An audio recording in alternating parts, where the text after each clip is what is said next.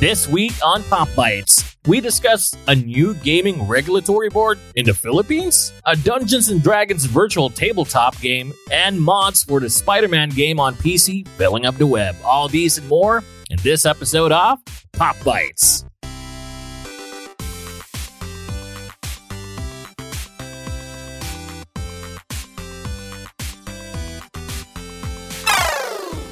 All right, what is up, everybody? First on our list, a new regulatory board, the Internet Game Review and Classification Board, is going to be filed, or it's going to be made formal by the House of Representatives. According to the bill, the primary mandate of the IGRCB, wow, that's a mouthful, is to review and classify Internet games and to ensure that the classification shall be followed as access to and used by the availability to the public. Wow, talk about how low can you go?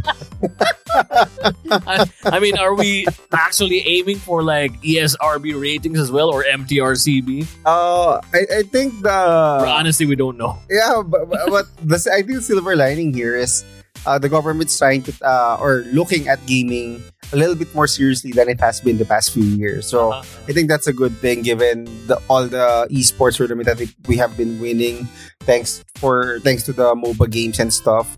I think that's the win part. Okay. But then again, do we really need this? I mean, I know. We already have PEGI and ESRB. Yeah. So that's pretty much, I think, with you mentioned esports. I mean, what do you find any like vulgar or like explicit content on esports games? I mean, come on. Well, man. If you go over the internet, you can find some, but probably. But I mean, in terms of the professional landscape, with the players going at it with Mobile Legends, Valorant, and whatnot, I don't think there's any need to monitor, quote unquote monitor for the government. Actually, I'm having a hard time thinking what the purpose of the IGRCB, if I'm not mistaken. IGRCB, I think so. Yeah, it's a mouthful. Yeah, but I don't know. I think it's IGCRB because it's a regulatory board. Yeah. IGCRB.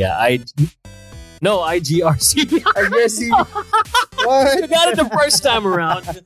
But yeah, I'm really confused and perplexed what they're thinking, what they're planning. I think the only moment that I would support this if I understand what they want to push through and if it does really make sense. Mm-hmm. Otherwise, if they're just a redundancy, then it's just cha-ching on the pockets of whoever. That's it. That's the primary motto. When me and my brother found out this, it was just this week. I believe it's sometime this week. It was posted on the internet. It was it's already redundant. Plus, it's just is the government going somewhere we know, or and I think Korea has a better say in all of this. I mean, if they have this, I cannot see us being like a gaming country for at least the next 3 to 5 years, perhaps. Pretty much. But yeah, it's just downright confusing. Or maybe we're just going with the trend, Or maybe the politicians are just looking at all aspects right now. All aspects. This is just me giving the benefit of the doubt. It's our initial thoughts. Initial thoughts on the topic. Maybe we'll just have to wait and see. Yep. Because a few years back when the esports regulatory board was where they were made official, it was something, right? Yeah. I mean, especially with the licensing of the actual esports player. So we'll just have to wait and see. Yeah. All right, next on our list, there's going to be an official virtual tabletop game for Dungeons & Dragons, and it's going to be under the Unreal Engine. As we all know, Unreal Engine, I think it's 5 already for this year. It's just popping out, and a lot of mods, a lot of fan-made stuff are being popping out on YouTube and the internet.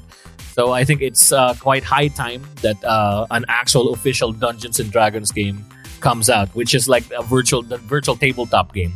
And I believe it's going to be courtesy of Wizards of the Coast, the guys who brought us Magic the Gathering.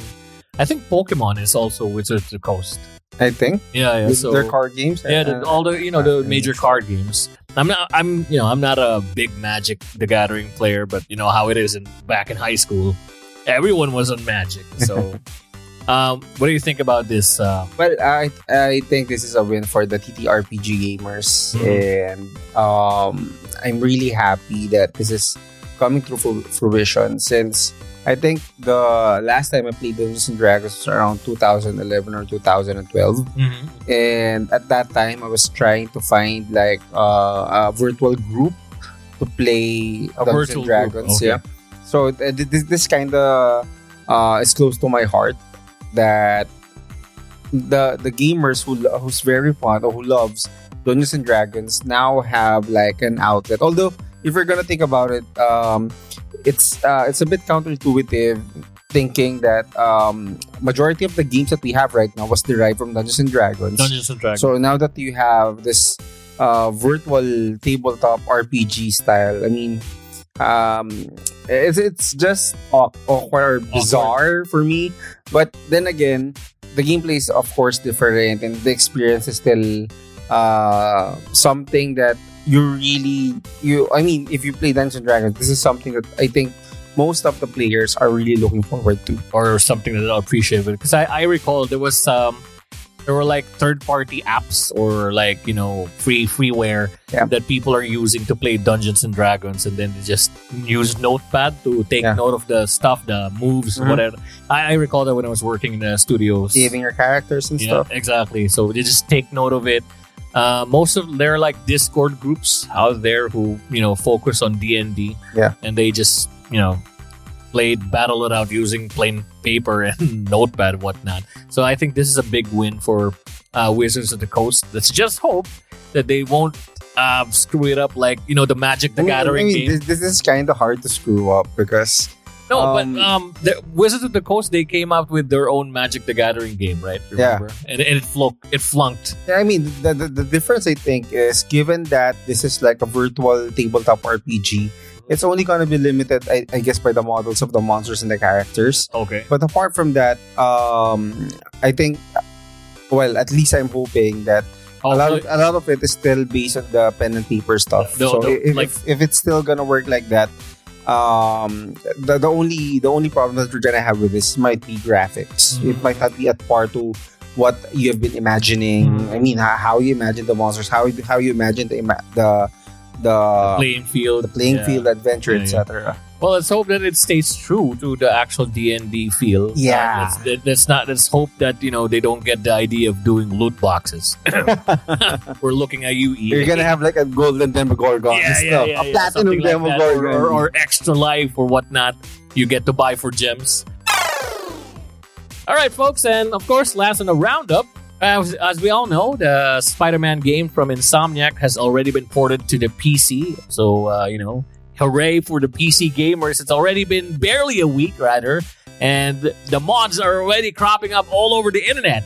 Why not surprised? I know. Yeah. I mean, if like last time, I believe there was like this funky mod for Stray that a gamer mod CJ. Yeah. And it was horrendous. So now it's like a callback or a personal fan service to all Marvel fans, because barely a few 24 hours after the game was released, he already modded Stan Lee. On the Spider-Man game. So you get to play as Stan Lee in full-fledged in all his glory. It's as if he's really alive in the game. Yeah. And it really provided a lot of fan service for the fans. And you can't hate that. Yeah, of course. It's Stan Lee, bro. I mean, come on, man. But then there was another one that was super perplexing. Like, you get to play as Uncle Ben. Uncle Ben's grave. It's like Uncle Ben gets revenge on his killers. You know, this just opened a lot of possibilities. I know. I cannot wait to see the new CJ as Spider-Man. I know. I mean, it's this actually when a lot of players were like, if you don't have $60 to buy a game like modded GTA to be a Spider-Man game, it's like in full-fledged Spider-Man, including the HUDs and everything. I mean, you know, really, the PC modders are a very talented bunch. Yeah, it is. It is its own art form. Yeah, exactly. And they really bring a lot to the table that maybe, you know, it's their starting point or their breaking point before they get absorbed by the big developers. Who knows? It really shows a lot of talent. But on a side note, we have another one just in. Apparently, Death Stranding. Least favorite game. Yes, that I barely even touched. No, I did. I mean, in all fairness, You touched the cover. I started like I think a few minutes into the game, like the intro, and then I died a couple of times. I experienced being like under the water, and it's like, and I'm like, nah. The moment that Norman Reedus opened a can of Monster Energy drink, I'm like, what the hell is happening? Anyway, Death Stranding is finally coming to Xbox Game Pass. So yeah, that's the first. You heard it first here in Pop Bytes. But no, just kidding aside, guys. It's actually a good way, a good addition for this month's Game Pass subscribers. And maybe it's going to be like, I'll be able to play it once and for all. It's going to be a good avenue. Plus, I believe it's going to be the PC version. So yeah. Who knows? Snake might be. Norman Reedus might be modified as a snake. Since we're talking about PC modding, I actually might look into that. I know. And then change the voice, or I can do the voice myself. Anyways. There you have it, folks. Those will be a weekly roundup for our tidbits on gaming and tech news. Do you have any suggestions and any news or topics that you'd want us to cover? Don't forget to follow us on Facebook, comment your thoughts, and of course, don't forget to rate us on Spotify. It would really go a long way. So this has been David together with... I'm Core. And this has been Pop Bytes. Pop Pixel serves your fresh weekly content on film, video games, and culture. New episodes every Monday, Wednesday, and Friday via Spotify, Apple Podcasts, and all major podcast apps. Do you love our content? You can support us on our Patreon page for our future episodes and productions. Don't forget to rate us on Spotify and subscribe to our YouTube channel for weekly featured videos.